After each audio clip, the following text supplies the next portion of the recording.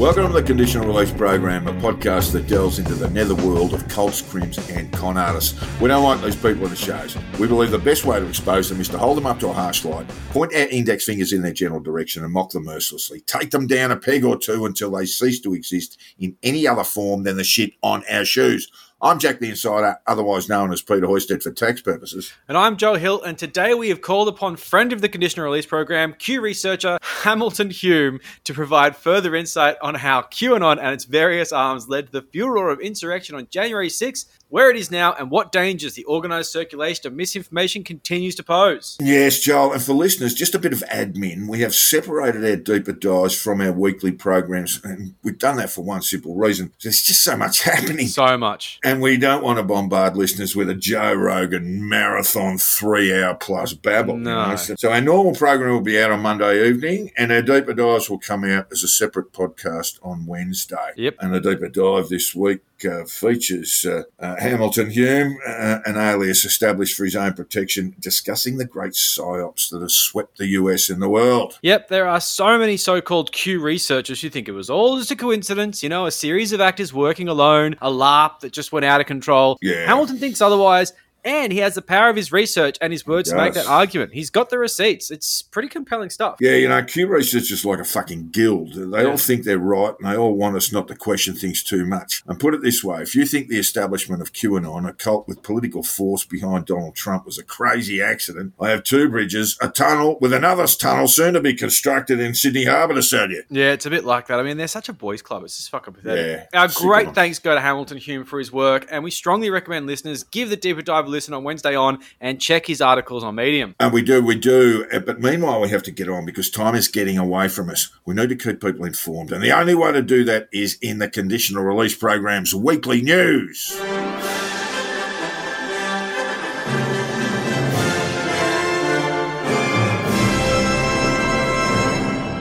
It would seem the longest election campaign in Australian political history has kicked off in full swing, with Craig Kelly, newly minted head of Clive Palmer's United Australia Party, sending out yet another unsolicited text message to millions of Australians that simply do not fucking want it. They don't want it. A lot of anger from people. Included in the text is a link to a UAP website that is designed to look like an official Australian report from the Therapeutic Goods Administration, the TGA. It's a long table which sets out a series of serious illnesses, followed by a number of cases and the number of deaths. The numbers, of course, are completely wild. It kicks off with, quote, injury, poisoning and procedural complications, with 113 cases and 101 deaths. And of course, this is being vaguely attributed to the Pfizer and AstraZeneca shots. But this is pulled from the 448 deaths reported in the document. And why 448 deaths? That's how many vaccinated people have died. Not from the vaccine, not even remotely related to the vaccine. That's just people that have died after having the jab in the general population from anything. Yes, exactly right, Joel. And basically what that text linked to is decontextualised data and making that data, rendering that data essentially just worthless, Yep. So it's highly, scandalous sort of claims. I believe the TGA actually stopped releasing these death reports because while it is useful to know what's going on just on a statistical level, it served as a ridiculous weapon for idiots to say, look how many people have died from the vaccine, when it's nothing to do with it. It had no context, that's right. It's disgusting. And look, when it comes down to it, it's not even that useful of a statistic anyway. I would say personally, these idiots need to have someone with the Telegram account to have, a little bit of clarity in what they should be releasing to the public. Because the second they said, we're going to release the death figures of people who've had the vaccine, I would have said, no, don't do that. I know exactly what's going to happen. And here we are. Except Clive Palmer is now pushing it to millions as opposed to a few tens of thousands on Telegram. So look, this is obviously a ridiculous claim. And the document attempts to clarify it conveniently in small grey text underneath the figure, which is quite bold, saying these reports of death may or may not have been a result of taking a medicine. Vague. The rest is just this brutal table of numbers, these imposing numbers that clearly insinuates the vaccines have killed countless people in Australia because they don't give you a real total. They just show all these rolling tallies. And it's just raising concerns that don't exist. Yes. Absolutely. The reality is the AstraZeneca shot has caused issues known as TTS. It's the clotting in some people, which absolutely sucks. And it's not something we want to shy away from saying. We're not denying the existence of adverse reactions to vaccines. No. We just don't like when they blow it out of proportion. Because out of 9.6 million doses administered, there has been 125 cases of TTS, which in my opinion is 125 cases too many, but it's not catastrophic like they're trying to make out here, which is just disgusting. Sadly, 8 of these people have died, and they have traced that back to the vaccine. It is something they've looked into, and they're not afraid to say it publicly. As you can see, though, the risk of dying from the AZ shot is less than 1 in a million. And let's face it, statistics are pretty meaningless to the individual. I'll pay that. Like, if you get a blood clot from the AZ shot, you're hardly interested in playing with these numbers. But the reality is that COVID does not have a 1 in a million chance of blood clots. It's more like 1 in 6. Yeah, exactly right, Joel. And basically, the other thing that hasn't been properly discussed is that these rare thrombotic conditions are now more treatable. They were actually presented to emergency medical staff who really had to scramble and determine a means of treating them. So those early deaths, sad as they are, were in that early phase when clinical treatment was still being determined. Now it's very, very likely that you'll survive even that very rare thrombotic condition, 1 in a million, as Joel says.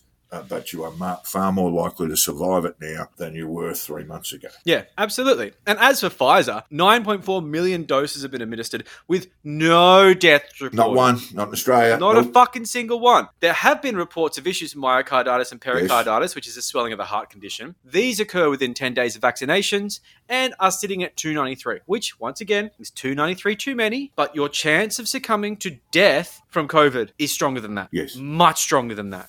We are looking at around a 1 in 30, 35,000 chance for an issue which goes away with treatment over time. And not extensive oxygen therapy, but, a bit of fucking bed rest. So you got Clive Palmer and Craig Kelly. They're using blatant lies wrapped in a fear campaign to scare voters into numbering their square. This piece of political propaganda is a calculated move to bring about vaccine hesitancy in the community, simply to push an anti-vax agenda with no other reason, like he gives a fuck about any of this, then Clive Palmer wants another shot at political power. This is just a game to him. Yeah, exactly right. And the thing that stops all of this, but basically if you were a company sending out a text that Craig Kelly sent out this week, or indeed the one he sent out last week, that would be a serious offence, and the company responsible would be subject to a significant fine. You can't spam people by text. It's against the law unless it's part of politics. That basically when these laws were written about advertising by politicians using advanced telecommunications devices and methods like SMS, they excluded themselves from this. So you can get an unsolicited text from a political party, but pretty much no one else. Yeah. And of course, this is what they're hiding behind. Loose rules around charity as well. Yeah. Look, what is perhaps questionable about this is, this is not a party political exercise that it is, but it isn't. But what they're doing is sending out misleading data. I'm not entirely sure that they may not have committed offences. There could be something in there. Other people will be having a look at that. Look, they're impersonating the Australian government. If you click on the link, don't worry, it's not a virus. If you look at it, it is clearly impersonating an official Australian document. And it's not. You can tell they knocked it up themselves because they didn't do a great job. Yeah. And when it comes down to it, this is misleading to a point where there is blood on their hands. I would say quite easily that Clive Palmer is fully vaccinated. And if he isn't, look at the fucking guy.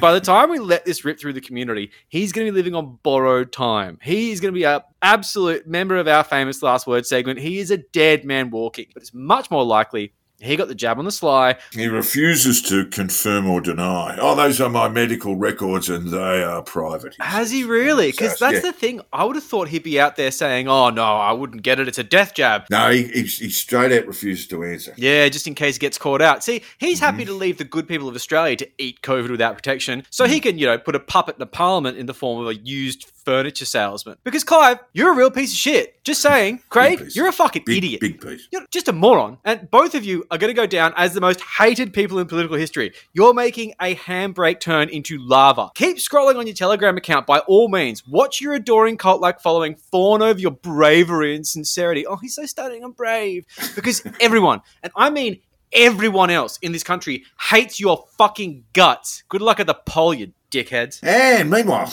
in a nod to one of the conditional release program's many obsessions, in this case, that of assassinated US presidents. Bobby Kennedy's assassin, Sirhan is due for parole and will get it after spending 57 years behind bars. Now, Bobby Kennedy wasn't president, of course, but he was well on his way to winning the Democrat primary after having been declared the winner of the Dem primaries in California and South Dakota when he was shot dead at the Ambassador Hotel, Los Angeles on June 5, 1968. And like the assassination of his brother Jack, Bobby's assassination has given rise to a host of conspiracy theories, the major ones being that Sirhan had an accomplice or there was a second shooter, the other being that Sirhan committed the murder of Bobby while in a hypnotic state. Is it possible that actually Sirhan did this in a vaccine haze? Maybe he got like a vaccine beforehand and he was like totally just like dazed out. That could be.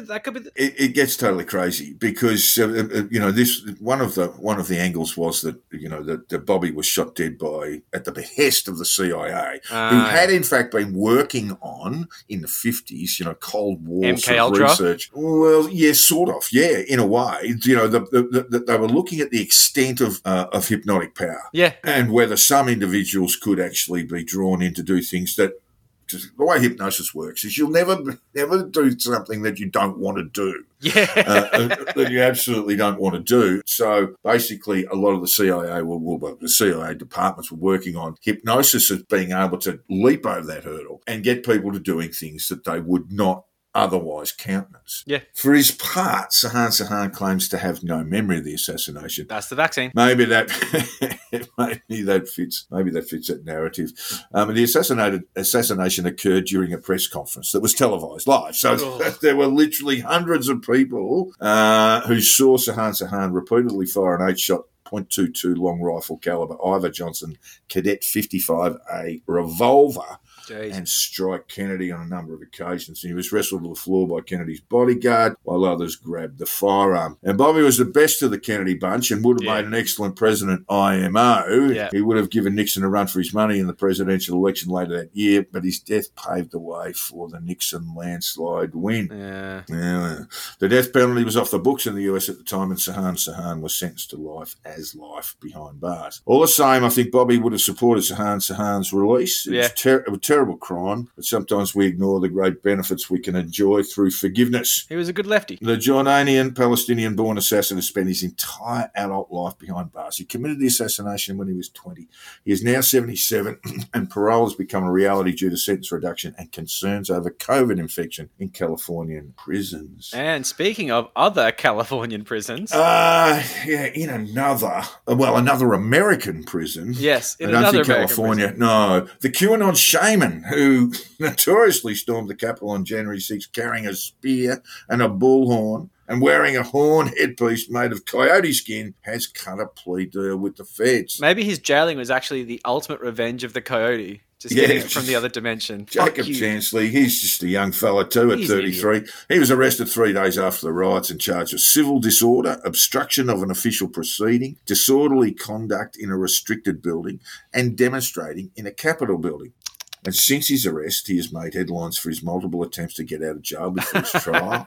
His demand for organic food in jail, which he got because of his supposed shaman faith bars, and going on national TV while behind bars in the States. He loves the spotlight. He does a little bit. But the US Attorney's Office in Washington, D.C. updated Chansley's criminal docket on Thursday to reveal that a plea agreement is hearing is set for his case on Friday morning before a judge. Chansley, who was locked up in a DC jail, will appear in the hearing via video link. He was looking, and I know you had some views on this, Joel, he was looking at 28 years in prison. Too much. If he'd been convicted on the 6 charges, which I'm happy to accept sounds and would have been excessive. It's a bit harsh. He's an idiot. He's not... Yeah. He's an idiot.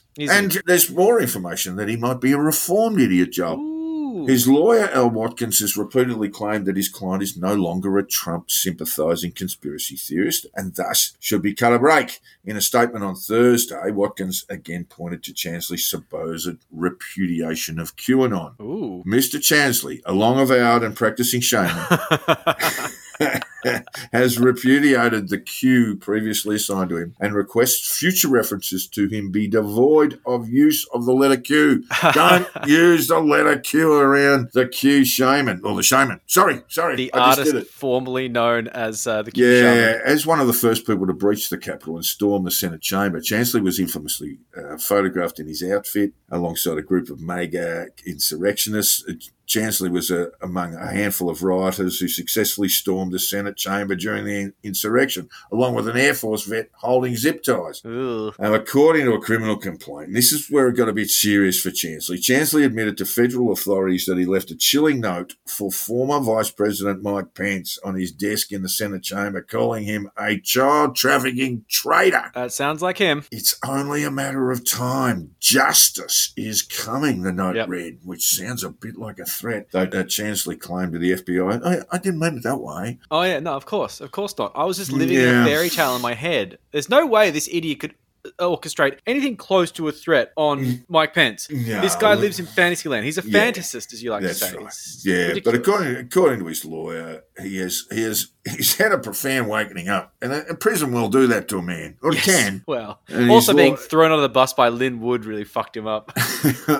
His lawyer Watkins said he has come, that is Jacob Chansley, he has come to grasp the fact that the former president really didn't love him. Aww. And that all the bullshit about Trump's army and all the social media-driven conspiracy theories led to a lot of the vulnerability. And that's about right, actually. So the shaman, who remains a shaman, just not aligned to Q anymore, or so he says, will be out soon. Maybe time served or a year or so added on. He won't have to do the full 28, and that's probably about right, having come to some form of mental clarity about what sort of idiot he looked like and how POTUS 45 wasn't his best mate after all. Aww. And we just give you listeners one more reminder of the Deeper Dive featuring Hamilton Hume on the rise of psyops and misinformation for political or tyrannical purposes. Yep. Money! I'll do anything for you.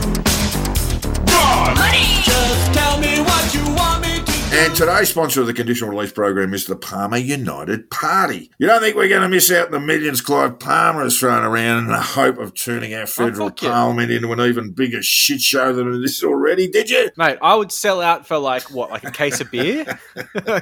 Come on, send in your request, my friends. I'm going to tattoo your brand on my forehead. Now, listeners, if you can't decide between two equally moribund major political parties, why not give your vote to one of Australia's richest men in the hope that his interests, already carefully managed by the National Party through a series of outrageous tax and excise exemptions, will be better looked after. You know, listeners, it's tough being a billionaire in this country. There are corporate laws, criminal laws, all sorts of hurdles thrown in the way of our billionaires designed to prevent them from becoming trillionaires. First they came for the white man and I said nothing. The extent of medium-sized NATO-aligned nations. Is this a sort of Australia our diggers fought and died for? What's it going to come to? Clive Palmer on the streets of Brisbane, huddled away at Central Station, bearing a sign that says, "We'll cheat creditors for food."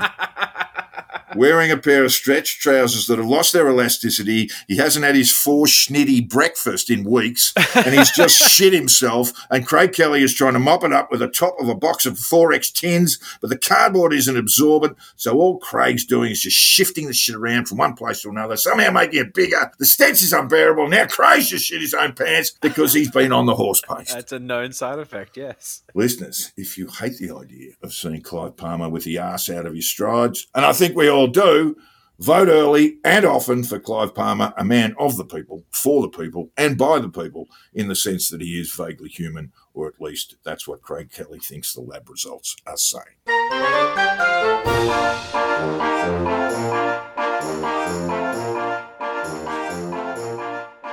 And this week's Which Black-Pilled Fuckwit Said That is filled to burst with listener contributions, which pleases me greatly. Keep them coming, folks. And if you're successful today, Joel, you'll become the number 3 on the Queensland Senate ticket for Clive Palmer's United Australia Party. Ordinarily, this would not be a winnable spot, but it's Queensland, there's a pandemic on, and who knows how I could go. Also, Joel, you will be entirely responsible for the formulation of all Palmer United Party, what do they call themselves? Palmer's United Australia Party policy. Oh, great. That's going to be annoying. I could do that on the back of a chip packet and still have space for a fucking address. Actually, no, you can forget that, Joel. I've just heard from Clive, who told me and you to get fucked. And further, he said he'll be fucked if he's going to let you or anyone else create policy for the party he's paid for lock, stock and barrel. Oh, really? I might change my name by deed poll to former United Australia Party member. Just, it's got a real ring to it. You won't be on your own. There's quite a few there. There's been a couple string in the of Senate them. still there. They always do this. Yes. Anyway, are you ready, Joel? All right. Question 1. Who said gay pride? Amazing! All in caps with 2 exclamation marks. Cool with it. Black pride. All in caps. Yes, babe. 3 exclamation marks after that. Cool. Pride in our European heritage of freedom and democracy. How dare you, you literal Nazi. Trying to make a point there. Was that literal Nazi, Blair Cottrell? Was that contributor to the Spectator Australia and history genius, Alexandra Marshall? Now with Rebel News as well. Ooh, yeah, isn't she going ahead so in fake journalism? Was it enraged election truther and editor of the Spectator Australia, Rowan Dean? Ugh. Or was it political theorist and least funny of all the Marx brothers, Carl? Sometimes known as Carlo. Yeah. Look, I love the idea of the last one. I like the idea of Blair, but I'm going to go with Alexander Marshall. Oh, yes. Well done, Joel. Excellent work. Excellent work. And can we just take a moment and ponder the stupidity of these people who believe that Nazism was actually a form of Soviet-style socialism? It was nothing like this. And in previous programs, we've talked about this. And when the Nazis were in that position, as the collapse of the Weimar Republic was underway, politically, the Nazi Party drew from the centre-right parties, that people who would normally align themselves with conservative principles were the people who switched over and voted for the Nazis. Those votes did not come from the centre-left or indeed the extreme left. Those votes that saw basically the Nazi Party with around 32% of the vote in German elections in the early 1930s all came from vote shifting from the centre-right. Yep. That's the first thing. We've talked about that. The second thing is, has anyone ever seen a Soviet-style socialist nation who actually promoted vast corporations as the Nazis did? And we know this through Krupp. We know this through Bavarian Motor Works. We know this through Volkswagen, through Siemens and other companies that still exist today who had a long and very fortunate, very prosperous connection to the Nazi Party and the use of slave labour, etc., during wartime. Most of those companies still exist today, by the way, and they thrived and prospered under the tutelage of the Nazi Party. 100%. This was not a Soviet-style socialist republic. This was basically a kleptocracy that put its a far-right kleptocracy that put all its eggs in one big corporate basket. I tell you what, I've got a Black Pill Pocket question for you. What episode would the listeners go back to hear that? Do you remember what it's called? Ooh, no, I don't. The Nazis have a Pete Evans problem. That's the one. Ah, well, there you go. Yeah, we did discuss it in that. You can go back and have a look at it. But it's very clear. I mean, these are historical facts. I mean, they can't just be overwhelmed by some idiot who doesn't understand or gets confused about the word socialism. I mean, and I'd recommend that Alexandra Marshall, what's she call herself on Twitter? Ellie Melly. Fucky witty. First point of reading for you is Hitler, A Study in Tyranny by Alan Bullock, later Lord Bullock. That's where you start on the rise of Nazism and how it all happened. We're just not going to take your opinion, Nelly Melly, as fact. Yeah, unfortunately, a lot of people are, and that's why this little fucking human virus is spreading like wildfire. There's way too much of that nonsense going around, and it shits me to tears. And that contribution, by the way, was supplied by listener Ian, and thank you very much for your time there. And you got to mention in the program last week, and I believe your goodies will be in your hands I right haven't now. sent them yet. I'll Oh do my it tomorrow. God. I'm getting there, man. It's been really busy. No wonder I haven't heard from Ian. No one. He's probably getting the Ritz together as we speak. But Ian, we will sort that out earlier. It is coming. It's coming. It's all coming. A lot of violence, and I'll be perpetrating. Question 2, Joel. So you're 1 from 1. Question 2. You're very hard to control when you're healthy. Oh, God. You're very hard to manipulate when you're clear. Ugh. You're very hard to influence when you're sovereign. I already think I know who this is. Go on. Give me the options. Was that picture of health and well-being, senator in exile, and almost certainly still an undischarged bankrupt, Rod Cullerton? G'day, Rodney. No, he's a big listener. He loves The it. red splotches on his cheeks are actually health splotches. They are health splotches. Was it the healthiest human snapping turtle on the planet, Wayne Glue? We're still using that joke. Good. Was that former Governor-General and Australia's first sovereign citizen speaking from the grave, Sir John Kerr? Yep, chances. Or was that invited member of the Australian Senate, Pete Evans? I'm definitely going with Pete. It just reeks of Pete. Well done. Excellent work. Yes. Very, very good work, Joel. You're well on your way to becoming invited to the Senate by Clive Palmer. Yeah. I mean, look, I'll take it. That fantastic contribution in meme form was sent to me by Jen. Thank you very much, Jen. The goodies are in the mail. I'll make sure that Joel... Is that Jen the same one who won trivia? No, we have a number of Jens, Joel. More Good than one. Yeah, but we don't need to go into her surname and those sorts of things. But fantastic work, Lest Jen. she be hunted down by RDA members and harassed violently by a peaceful research movement. And told to cease and desist at once. They fucking... All right. This one's for the prize. This one's for your... I've always wanted to be in Parliament. There's a real ring to it. Oh, yeah, and also cars. Yeah. Oh, look, as soon as you get in there, you just say, look, I don't want to be part of the Parliament United Party. No, I'll fucking bail. I'll immediately bail. I'm going to sit in the crossbenches as an independent. He'll make me sign some dumb agreement saying I'll never do it, but I'm just going to throw it in the bin. Yeah. You know, this is the way Carlton went. Anyway, question 3.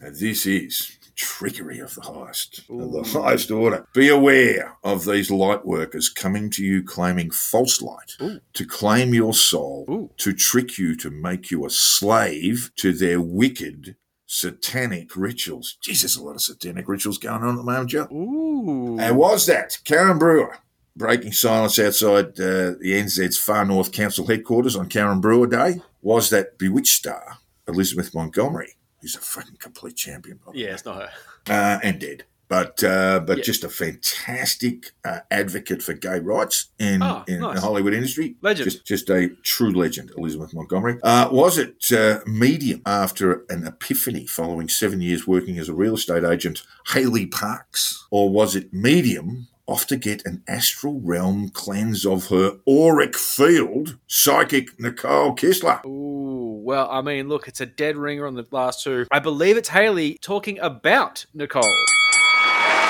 Hooray! Well done, Joe. I'm glad you followed that story because it is just mad. And we can't really talk about it too much because it involves litigation, defos to and fro. And Hayley Parks was apparently under the instruction of Nicole Kistler, is showing her how to become a medium. Now, Nicole, she looks like an extra large rather than a medium to me, but... It's just one of the great jokes. Now, Jack. Now. Neither of us are very slim. Which is one of the great jokes from Get Smart. But yeah, she got Harley got some instruction on how to become a psychic, and now claims in her defo suit before the courts that Kistler turned her into a horrible human being, subject to, she became a slave, in effect. Yeah, that's right. Yeah, it's a pathetic story. It's worth looking up. It's very funny. These people are such fucking morons. These people are just fucking incredible. But I did notice that Nicole Kistler, the woman who was being sued, as she was quoted in the Sydney Morning Herald, was just off to get an astral realm cleanse of an auric, A-U-R-I-C, field. You got to have that done. You got to have that auric field sorted out, properly cleansed. But Joel, the great news is you've won, and you will be representing the Parliament United Party in the Senate in Queensland. Doesn't matter, you don't live there. Just explain. Look, it's probably better down in New South Wales. I don't like Queensland. I'm going to move It's into too hot. Kirribilli. It's clammy. It's humid. And full of arseholes. I mean, sorry, no, we love you. We love our Queenslanders. We love everyone in Love them. Queensland. Well, most people. Yeah. We ask listeners, we do, to send us an email if they've come across something really, really stupid said by Black Pill Fuckwits. We want your input, listeners.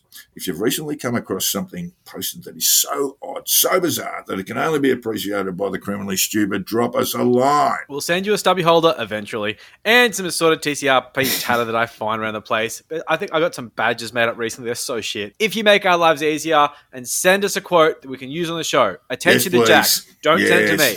Yes, Obscure please. the The attention of Jack. I can't see it, but I have access to the email address. So obscure that shit. Now, listeners, the conditional release program stubby holder is the only stubby holder virtually clinically proven, subject to a complicated legal argument with the very fine people at the Therapeutic Goods Administration that our lawyers are working on as we speak. Suffice to say that used in conjunction with ivermectin and hydroxychloroquine, the conditional release program stubby holder is designed to ward off COVID-19 infection, equine influenza, and colic, while ensuring your beer is cold and stays cold. So if you're off your oats and struggling to breathe, saddle up to the conditional release program stubby holder, neck an icy cold chin, and get back into the race. A mile and a half wait for age event that, if you're successful, could get you a start in this year's Cox Plate. Patent pending, all rights reserved. Important caveat there, Jack. Important caveat.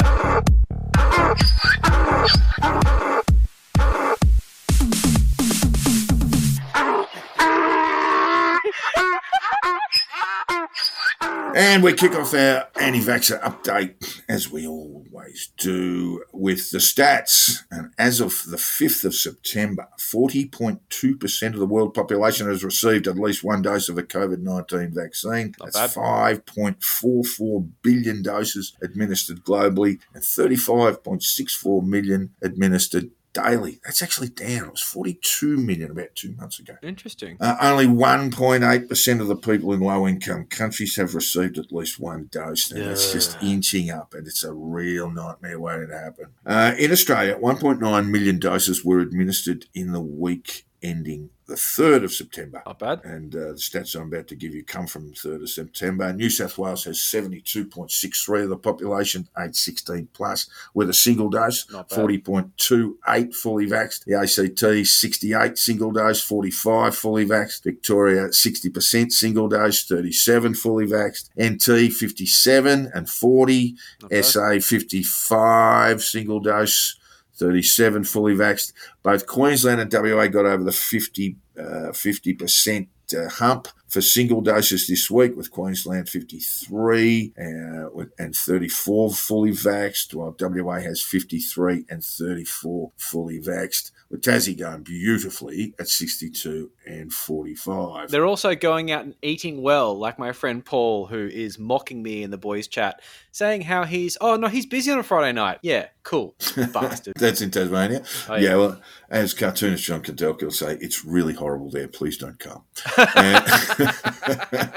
They're rather enjoying it on their own at the moment. Australia is currently ranked 34th of the 38 OECD nations. That's not good. That's not great at all. Yeah. That's not anywhere near the podium. You know, if this was an Olympic sport, there'd be the sports pages would fill with condemnation and demands that people be sacked. If you're playing Mario Kart, you would see a smashed controller in the corner of the room and a small child crying. 34th of the 38 OECD nations. And it's not just supply that we're coming. You know, we can always point to that supply problem, and it's certainly there, but it's getting resolved. So it's not just supply that we're having to deal with. And as we pointed out again and again and again, and we'll keep doing it again and again and again and again, there's a real problem with vaccine hesitancy in Australia among adults. Now, I'm an optimist. I think we can hit 90% fully vaxxed sometime late this year.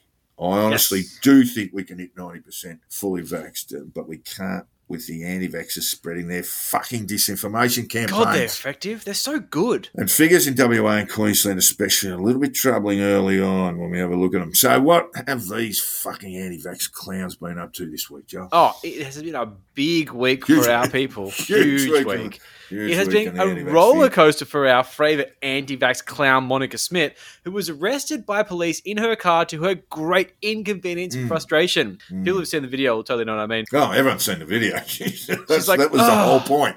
oh, this is so annoying. So believing that she was pulled over for being outside a 5-kilometre radius with no fucking idea what was about to happen, police addressed Monica by name and informed her that she was about to be arrested on charges of incitement. So when she heard Monica, she was like, And they said, we're going to arrest you. She's like, This was all captured on Facebook Live because she Facebook Lives anything she does. And it's available on all social media platforms. If you haven't seen it already, I strongly recommend it. Her phone was quickly grabbed with professional accuracy from its cradle by police and seized before, going into a lock mode alongside several other devices, including apparently Morgan Jonas' setup.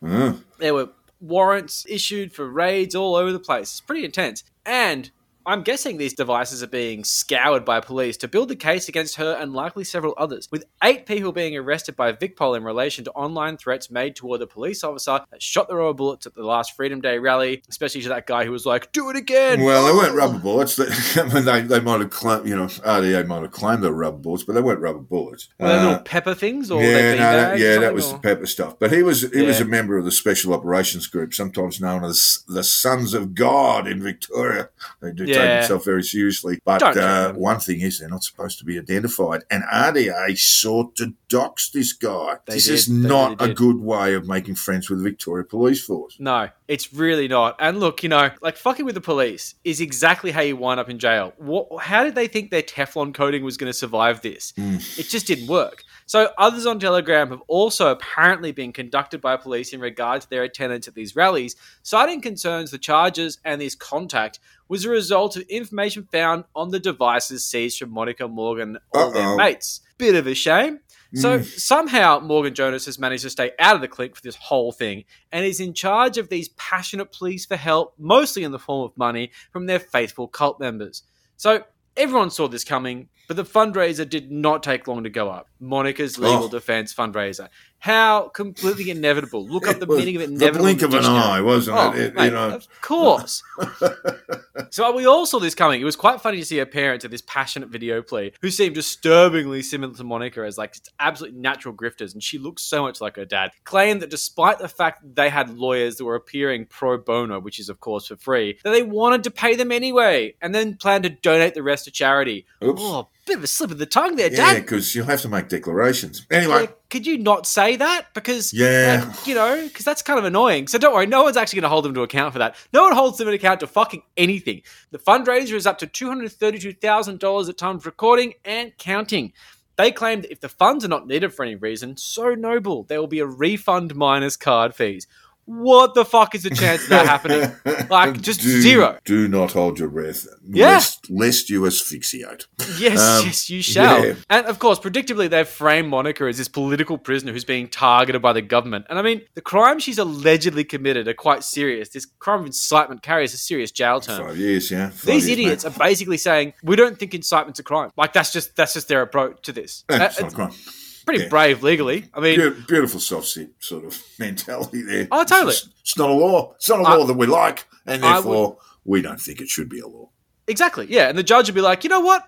Maybe it isn't a law. You know what? We're going to let you out now. No, not really. So the martyrdom started at the bail application. This was such a huge stunt. Monica's lawyers, either knowing in advance she didn't plan to sign for bail or out of just completely gross incompetence, didn't put forward any bail conditions. They didn't even contest the situation. So the police, who requested 2 conditions, which were pretty intense, for Reignite Democracy's social media accounts to be deactivated, and an order which prohibits online discussions about lockdown, which is pretty reasonable. The judge refused these requests. Magistrate. The magistrate knocked those on the head, yeah. The magistrate refused these requests, claiming they would overstep the mark. And that's totally fair enough. I mean, look, I personally think they're a pretty good idea, but I get it. They were excessive, but they were rejected by the magistrate. Look, I mean, this is all part of the to and fro of a criminal prosecution. The argy-bargy. The prosecutors will apply for things that they fully expect they won't get, but that they'll have a number of core conditions that they'll want. And exactly. It's like Monica's probably been to Bali, but she's probably the kind of person who negotiates in a couple of rupiah. No. You say 1,000, they say 10, and you wind up at 5. It's the way it works.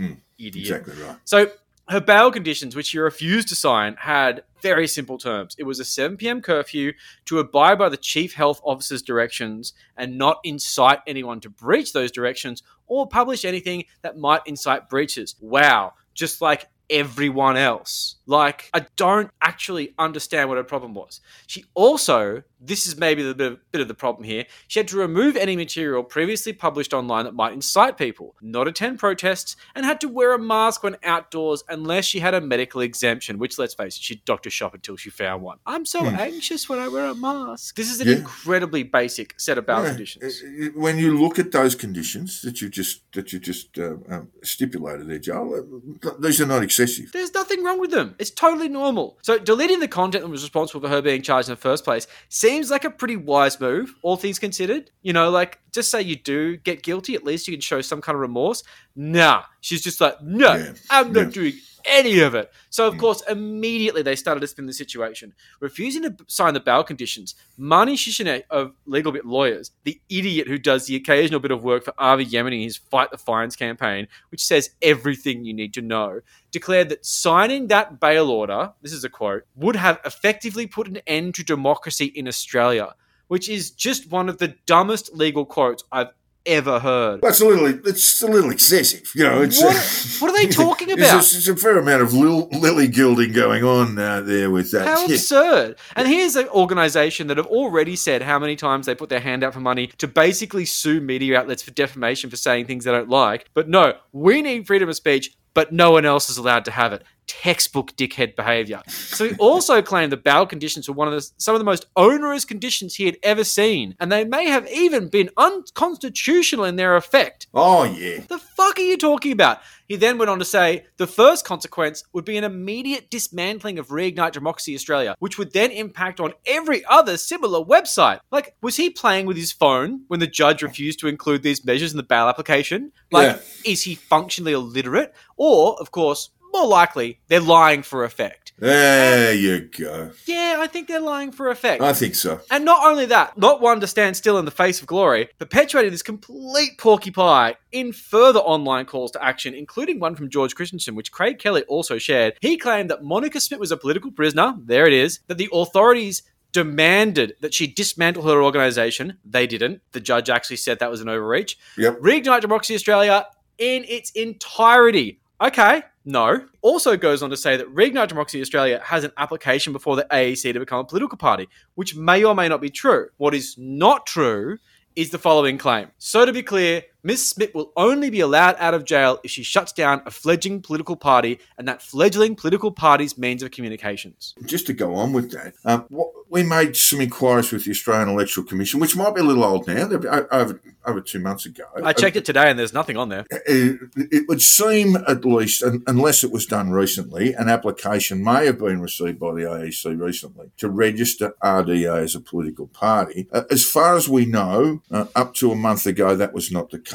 So this nonsense about Smit being a political prisoner isn't quite right. I mean, if she hasn't registered a political party, then she's not really a political prisoner, is she? No, Even if that sort of bizarre claim could be substantiated anyway. At the moment. What she is a person who has chosen to decline her bail conditions, and therefore she has been remanded into custody. She's not even really a prisoner, and she's not really a convict either, and she'll be dealt with by the courts, as soon as she matures and stands in front of a magistrate and says, yes, I do agree to these things. There's even an appeal of her bail conditions in the Supreme Court is going to see her, as was the case in the Magistrates Court, it's going to see her bailed to appear at some later date, and provided she accepts the bail conditions, and there will be conditions applied from the Supreme Court if that's where the appeal goes. Of course there will be. It's not as if they're just going to, you can just go and look, we'll let you know when we want you back here. She's going to be bailed under some conditions. So this whole nonsense is going to fall over at some point, and I just hope she gets one of the harsher Victorian Supreme Court judges who will come, incidentally, a bail hearing would come, the Supreme Court justice would come from the criminal division. So people plenty experienced in the business of crime and criminals. Yeah, absolutely. And the thing is, when it comes to Ms. Smit, she's actually a white-collar criminal. RDA is a company. It's not a party. It's a corporation. So you're a white-collar criminal you're not a political prisoner, and whatever you say is a lie at this point, because that was a lie. And honestly, you would think they literally didn't understand the bail conditions at this point, because they're lying so blatantly, including getting some fucking bonehead MP to parrot your easily debunkable porkies. You'd think this is a bit of an overstep. You'd think that maybe they're thinking, oh, we probably shouldn't lie too much because maybe we'll get caught out. Monica's not smart, but she is cunning, and she knows if you lie enough to idiots, it just soon becomes the truth. They'll believe anything you say. Yeah, it became the truth within minutes, and this is the way it goes with them.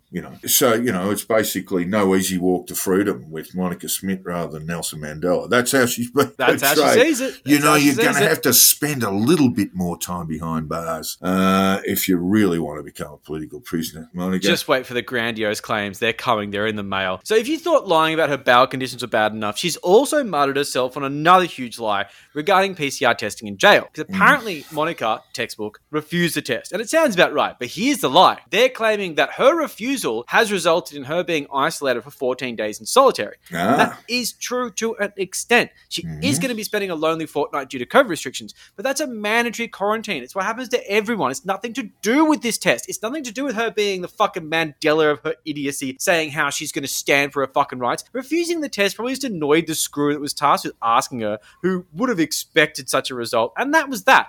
But in the process of making Monica this confected political prisoner and a martyr for this cause, the truth has been a real collateral damage on this one. But the thing with these people is they all lie so naturally. It's actually scary how they just lie so blatantly. Well, it's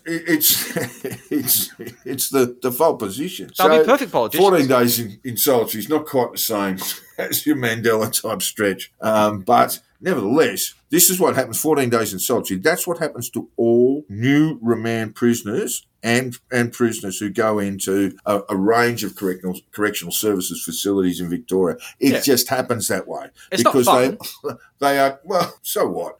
I mean, she knows what she's getting herself in for, right? And it's 14 days in solitary in a rather small cell where she'll have a television, she'll have access to plenty of video calls. She won't have internet connection, but she'll have access to video calls. She'll have, it's a bit like staying in a one-star hotel for 14 days. That's just what it's like, and you're sleeping in your kitchen. It really is pathetic. And in all of this oppression she's experiencing, which, let's face it, she's probably realised it's not so bad in there, she's quoted on the IDA website saying, "I would rather be imprisoned with no rights than willingly sign them away." Oh, mate. You're really getting there. So, she's doing the Mandela thing pretty hard. Your bail conditions are completely normal and nothing is weird here. But she also exclaimed, "No one can break you if you don't let them." Wow. She's gone very zen. She's gone ninja. It's not a great quote, but our low IQ wannabe Nelson here, she ties her bit of narration and just fails to impress. But it fails to impress me. I'm not the target audience. It has clearly struck a nerve with her idiot followers. With my mate Chris, at the very last minute, just before recording, sent into the shitposting group a picture of #Free Monica Smit in spray paint on a testing facility at Wyong on the Central Coast. And this is it. It begins. The political crusade of random crimes committed from the idiot brigade to protect their political prisoner who's backed up by George Christensen as some kind of martyr for a cause. So you've got thousands of dollars pouring in by the hour. Monica is going to stay put until she's happy with the take. Let's face it, I would do 2 weeks of quiet time to get $300,000. They claim they're going to take this to the High Court, which makes absolutely no legal sense. But once again, they just love the sound of the High Court. The High Court. It gets them really wet. It's high. It's really high. One person on Telegram was celebrating with all this money they can finally afford the High Court challenge to protect freedom. What are you talking about? What is this? Are you going to bring a criminal charge to the High Court? The working dog people, everyone associated with the film The Castle, have got a lot of explaining to do, in my opinion. I mean, they just have created this nonsense that somehow the High Court will just knock everything over. It's completely ridiculous. It's hard to get there. You need money and people who can do it. Yeah, so... And look, you need a legal basis. That's what you need. So when you put the application in and you say, "I don't like the fact that I was charged with a criminal offence," and the High Court says, "So what?" And that's it.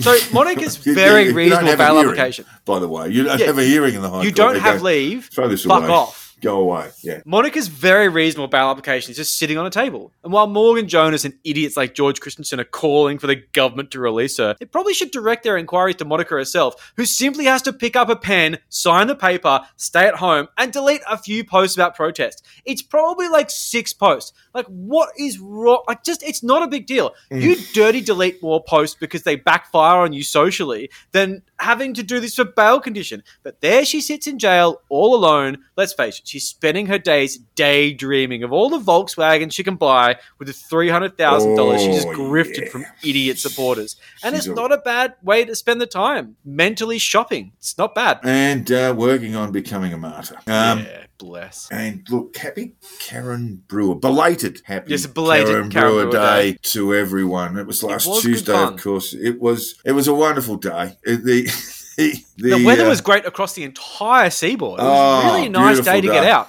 Beautiful day for Karen Brewer Day. It was a lovely day, and I think everyone had a lovely time. And a gift for us all, Karen was arrested in the far north of New Zealand while having a silent protest outside the Far North Council building, and I'll see if I can pronounce this correctly, Kayakohe. Yeah, no one's upset with you if you fuck that up. Yeah, I'm not sure if that's right. And I apologise to the good people of Kayakohe if I've got it wrong. But we all had to return the gift because she was quickly bailed in time to see her not-so-silent protests manifest themselves across Australia. Geez, they get them out of New Zealand cop shops pretty quick, don't they? She was only there for a couple of hours. Yeah, it's pretty quick. But happily that day, Monica Smit also filmed her arrest. We've just been talking about all of that. So it was an arrest-a-thon there for a little while. Beautiful day. Beautiful day, Karen. Big day. Look, I've got to say, I was genuinely surprised by the turnouts in certain places for Karen Brewer Day. I thought, and I was really looking forward to this becoming this huge comic fiasco. Yep. And of course it was. I mean, the protest across the ditch was just a flop, a huge, spectacular flop. Yeah. But New Zealand didn't show up. No, New Zealand. Maybe they're not pilled over there. I don't know. They're our Canada. They're just lovely people. And they just looked at this and went, "You got to be joking. Back in your fucking box." But large crowds assembled in parts of Australia, council buildings on the Gold Coast and on the Sunshine Coast. Protests gathered in significant numbers in Lismore, Murwillumbah and Mullumbimby. And in Brisbane, protesters appeared unfazed by the irony that their protests against lockdowns occurred in a state where there was no lockdown, except for the Parliament, which they had forced into lockdown. In reality, they were protesting against the pedos in Parliament, but I don't even think they knew that. It's a cocktail, Joe. How many of them actually knew that, though? How many of them knew that? Bag of grievances. Yes. And look, in New South Wales, we had some reasonable sized crowds in Sydney, in Fairfield, I was impressed. Blacktown. Well, look, those parts of the city are those LGAs in really heavy lockdown, so maybe that drew some people towards them by sheer frustration. Definitely in Fairfield. Anger. Definitely. They're pissed off. But I think it actually points to, that perhaps aside, I think it actually points to parts of Australia that are, what we can tell, are fairly heavily pilled. And I think there's going to be some political consequences around that. Maybe One Nation will scoop up that vote. Maybe Palm United Party. Maybe they'll have some organic party. Maybe RDA will register as a party. I mean, we're just not quite sure how, what is probably about 10, 12% is going to go. And that I'd suggest. Is it enough to get a Senate spot? Well, in order to get a Senate spot, you're looking at 9, almost 10% of the primary votes. It's almost 15 in I think it's higher now. That's right. So no, I think that's right. So we're up to sort of about 12. Yeah, we're up to about 12. Look, it varies, but that's the sort of ballpark figure on the primary votes you need. It's a lot. It's a lot. Yeah, it's a lot. And it's really, really hard to get into these days. And when we did have our joke sort of senators a while back, but they killed all that sort of preference whispering stuff off. And the last election where we had the most ridiculous people, not the last one, but the double disillusion, that brought a lot of cooked idiots into the Senate. Yeah, and that's what they'll do. When you have a double, obviously... You halve the quota. Yeah, so you'll halve the quota in order to get in. So you might get in with 4 or 5%. Or 6%. But, 12% in the half-Senate election. And, that is probably not the real issue. I think it's the effect that it's going to have on the House of Reps in terms of preference allocations. We talked about it before. Are these preferences, who are these people going to vote for? Who are they going to preference? Are they going to preference the Liberal Party? Some of what I'm seeing on social media indicates that they are well and truly shot of Scott Morrison and the coalition government. So will they not preference them? Will those preferences just basically exhaust on One Nation or Palmer or whatever? Yeah. Or are they going to go to the LNP or the coalition? At the moment, it's saying, all this stuff is going to give Albo and Labor a significant boost right now, particularly with the Liberal or the coalition vote. On the nose. According to last week's news poll, at 36%. Now, the coalition can't even get in the game, even look like getting close unless they're 41. Yeah. So they're a long way off it. Anyway, I wrote all about this in the Australian on Wednesday, and you can find that there if you're a subscriber, and I hope you are. As much as I hate it, you can get a month for $4. And the next month is going to be good because Jack's got a supplementary one, which is the Anti-Vaxxers Lie series, which is actually worth reading. And I had to subscribe. So do you, I suppose. Yeah, I had a first episode of the Anti-Vaxxers Lie, and we'll have 10 more online at the Australian as we go, one per week. Believe me, anti-vaxxer lies are so frequent that I will not run out of material. There's no running out of content. If you don't want to give money directly to Murdoch, you can go on Apple News for something like $15 a month and you get a whole bunch of bullshit, which includes the Australian. It's worth checking out. I never thought I'd spruik the Australian ever, but the next 10 weeks is going to be worth watching. Yes, thank you. Anyway, and it has been a big week in the pilled legal fraternity, John. Oh, fucking huge. The wheels are finally turning on some of the no jab, no pay vaccination lawsuits you've been promised for about a year now. Tony Nikolic of AFL Solicitors has finally made a move and had a hearing for his wingnut case, which appears to have the legal argument of lockdowns are bad, and I think they're unfair. Yeah, it's the vibe. It's a bad vibe. It is the vibe, on just terms. So, submitting 300 pages of what I can only imagine is just complete nonsense to the government solicitors at 9 a.m. before a scheduled hearing at like 10 a.m. or 10:30. The judge gave them until Wednesday to look at the absolute drivel delivered to their desks and shut down this ridiculous and frivolous action. Of course, they're having thrown some poor bastard named Al-Munir Qassam as the plaintiff on the case. They are holding no fucking risk. Now, I absolutely dread to imagine what the cost order will be against him, subjecting the government solicitors, who I'm sure are not cheap, to hours of dredging through pilled bullshit and trash articles about how PCR tests don't work, germ theory isn't really a thing, and how COVID is a hoax. I mean, fuck, good luck with that. Well, it's a lot of man hours at a pretty big rate. Just reading chud nonsense. So I think their plan, this is after much consideration, I think their plan is actually peel the government legal team and have them read the brief, find themselves convinced. They watch some of the videos, they're like, oh, wow, I'm so awake now. And then the whole thing is just a big scam and just hand them the case, which I don't think even changes the legal situation. But I can't imagine any other way this is going to play out for them because you just can't win this. There is no legal basis. But when you've got a couple $100,000 in crowdfunded money and you've got a willing idiot to take the cost order, it's kind of a win-win, Like it's decent for a few days' work. Well, it's certainly no risk. The hearing will continue on Wednesday, and we will absolutely keep you posted how it plays out. And in the other lawsuit, with hundreds of thousands of dollars of crowdfunded money behind it, the AFL Solicitors kicking off the action. It absolutely forced Buckley's hand, and now he's finally filed in the Supreme Court. It's happened. Buckley's filed. It's happened. So it looks like this one's for the aged care workers, with the construction workers still in the works, but he's still asking for money, because despite the fact that so far he has hundreds of thousands of dollars to work with, he's not taking risk on the case, and he's not taking no for an answer. He wants more cash, except for the fact that he might get struck off, which is apparently impossible in New South Wales, a precedent set by Nathan Buckley himself. The case looks to be almost certainly relying on boneheaded interpretation of the Constitution we talked about in the last deeper dive, weird abstract legal reasoning that works a lot better on Telegram than in courts. He's finally filed though, and I'll give him props, man. We were giving him shit for not filing, now he's filed. So after about a year of sucking up money from some of the lowest paid and hardest working people in the country, he's about to destroy the lives of a few plaintiffs and go down in a blaze of glory, pocketing a cool few $100,000 in the process. Listed for a hearing at 9 a.m. on the 14th of September, he has 6 plaintiffs to share the financial ruin with. Well, at least he's spreading the misery around this time. Yeah, but will he help them with some of the crowdfunded money? I don't know. I'll be really interested to see how that works out.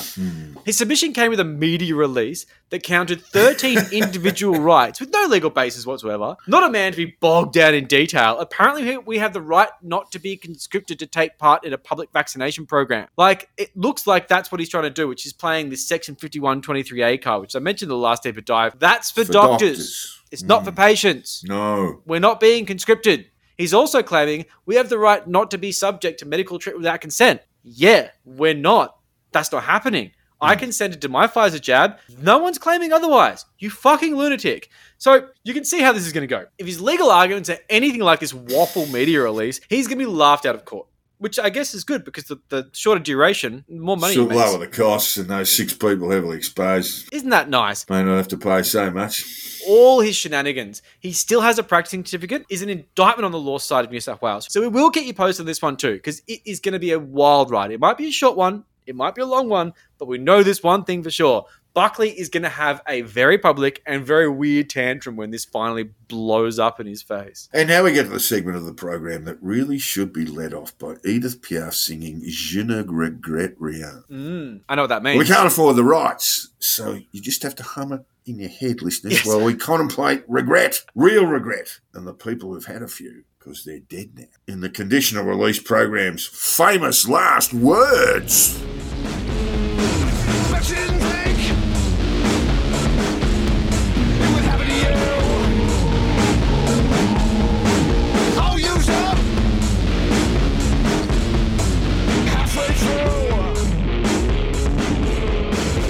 For our famous last word segment this week, we are going to keep it simple and to the point. This is a pandemic of the unvaccinated, and as expected, while the rest of the world reopens and learns to live with the virus, people who have fallen prey to misinformation campaigns on the internet are dropping like flies. Yes, they These are. are real people with real families who will be forever touched by the loss of their loved ones, and the people responsible clearly have zero remorse for what That's they've the done. thing. Anti-vaxxers have blood on their hands. They do. If you're listening, you probably already know that. And first on that list is a young mother of 4 in Northern Ireland, only 35 years old, Incredible unvaccinated story. and dead. Her husband Josh posted on Twitter, and I quote, "I spent hours in ICU on Thursday, Friday with my wife who passed away. It's real. The numbers are real. Get your vaccine so you or your family do not have to go through what I've had to. As I write this, I'm laying beside her. She is 35, unvaccinated, and in a coffin. Let that sink in."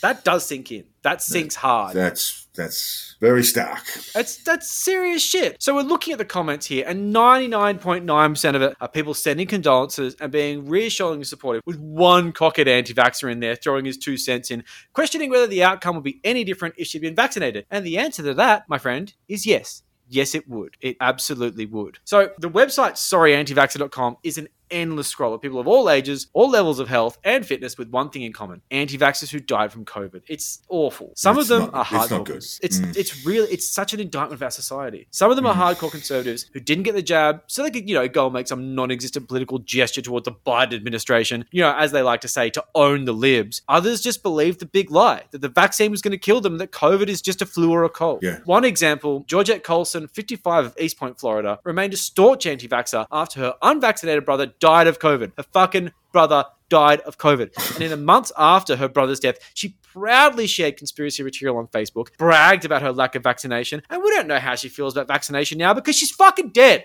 It is ridiculous. And it's a total waste of life. I mean, I don't hold a grudge against this person. Yet another victim of shitty misinformation campaigns. A person like that, there's no saving. There's clearly no saving. She's beyond redemption. She's just watched her brother die and she's like, yeah, cool. Yeah. So look, I don't want this segment to be all about doom and gloom. I want this to be occasionally funny. Sure, it is depressing to see people dying needlessly from what is now a preventable disease due to misinformation on the internet. That is sad. We're going to see a lot more in this country when we start to let it rip too. Yes. Every now and then, COVID just lines up and kicks a goal straight through the middle and takes down a real piece of shit. Now, enter Robert David Steele. You will not be missed, you cunt. Big shout out to our guest this week, Hamilton Hume, who must have been absolutely cheering to hear this asshole is dead. We record the Deeper Dive before his death. Doesn't get mentioned, but he does mention Steele in the Deeper Dive, which is coming out on Wednesday. He's a huge part of this whole thing. Yeah, he is indeed. Steele is a former CIA officer who turned professional conspiracy theorist. He's famous for making idiot claims that NASA had a colony on Mars populated by human slaves.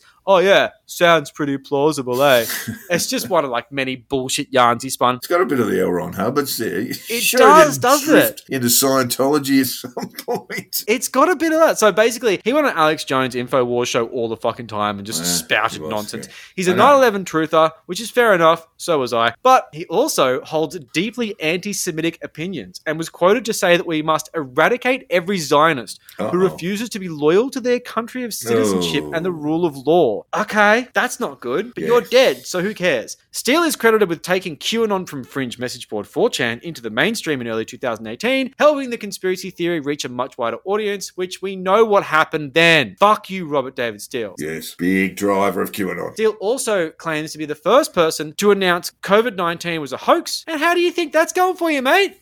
How's that going? How's the hoax going, you dickhead? So Steele took his bullshit right to the grave and is being hailed as a hero of the conspiracy universe, with predictably people claiming his death was yet another conspiracy. They claim he was assassinated by the use of a deadly ventilator because Robert David Steele and their idiot minions think that ventilators kill people and it's all designed to, make statistics. And this is all under the guise of an obviously faked COVID positive result.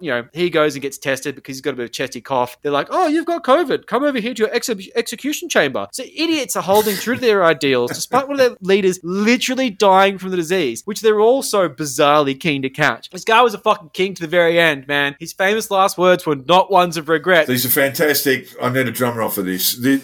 We need these are the most famous last words you'll hear in a long time. They're fucking great. Not a moment of remorse. Here we go. Quote, I will not take the vaccination, though I did test positive for whatever they're calling COVID today. Keep up that hoax thing. But the bottom line is that my lungs are not functioning. Putting two and two together there. It's a spicy cough, right? He's still going, 5. And that's the way I'm going to go. It's just a cold. It's just a really bad one. So without a hint of irony, he goes on to say, we will never be the same because now we know we've all been lied to about everything. You were doing the lying. You're a main liar. And your own web of bullshit has ended in your premature death. So, well done. You didn't own the libs. You owned yourself, fucking dope. Speaking of owning yourself, here's a master of cell phones, Pete Evans. And it is said that if Donald Trump had simply invested the $200 million his dad left him in an index fund, he would be five times richer today. And maybe even 6 times richer if he continued to steal money from his Trump-branded cancer charities. Remember those? That's a thing. You can look it up. It's He's pretty convicted. Now, if Pete had simply shut the fuck up, he would be worth a fortune, still rubbing shoulders with the rich and famous on a couple of mil a year. But he couldn't fucking help himself, and he continues his path of pointless self-destruction in yet another huge week in Pete Evans.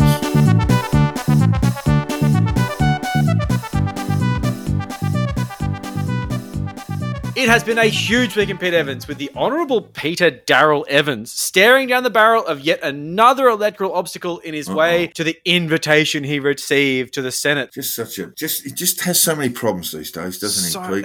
It's just unfair. It's just so unfair. Many huge weeks. God is not on his side. So in the royal rumble of fringe political candidates, there's only really room for one at the end, maybe 2 at best. And Pete, for a while there, was holding pole position. He was looking pretty good. And you could say that his chances were slim, and you'd be right. But in the battle for the hearts and minds of idiots, which doesn't quite make the 15% you need to get in the Senate, the fully franked cash bucket of Clive Palmer and Craig Kelly are set to steamroll his political plans. Oh no! His invitation is being torn up as we speak. Now, Pete, as a malignant narcissist who is doomed to fail from the start, this may be a convenient way to justify his loss. Before he had to accept the fact people didn't like him, now he can just say, Clive Palmer outspent me. Before this dynamic duo burst on the scene with these millions of dollars Clive skimmed from his workers, Pete was the most prominent candidate on the card. Now, this all assumes, of course, Craig is running for the New South Wales Senate and not his seat of Hughes. I am making a very lofty assumption here that Craig, while being an idiot, is not a fucking idiot. Maybe he is. Maybe Pete's still the leader on the New South Wales Senate ticket. He's just going to get smoked in Hughes. But despite locking down his Telegram profile, deleting months of content, and turning off comments to avoid being associated with the unwashed morons that follow him on our favourite sketchy messaging app,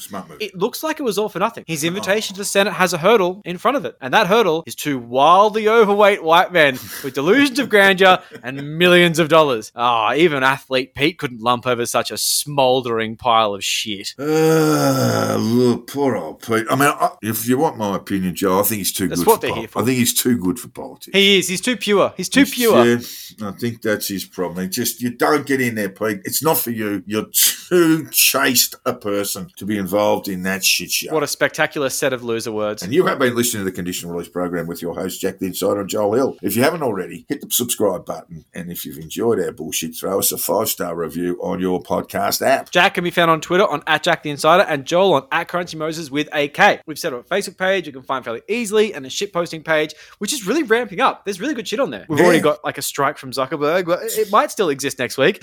Promoting a podcast is easier said than done. If you would share this episode or a past episode or tell your friends or tell your uncles or tell whoever, your cousins. My cousin loves it. I don't think I even told him, but if you could share this for us, that'd be fantastic. Yes, please. And finally, all feedback, tips and death threats should be sent to the conditional release program at gmail.com. We would love to hear from you, even if it's simply to deliver us the most onerous bail conditions in living history that spell out the end of democracy as we know it. Ugh. To be honest, I'm not really sure if democracy is working all that well, so pass me a pen. I'll sign that away. Thanks, listeners. See you next time. Signing for freedom. Freedom! Thanks, Mel.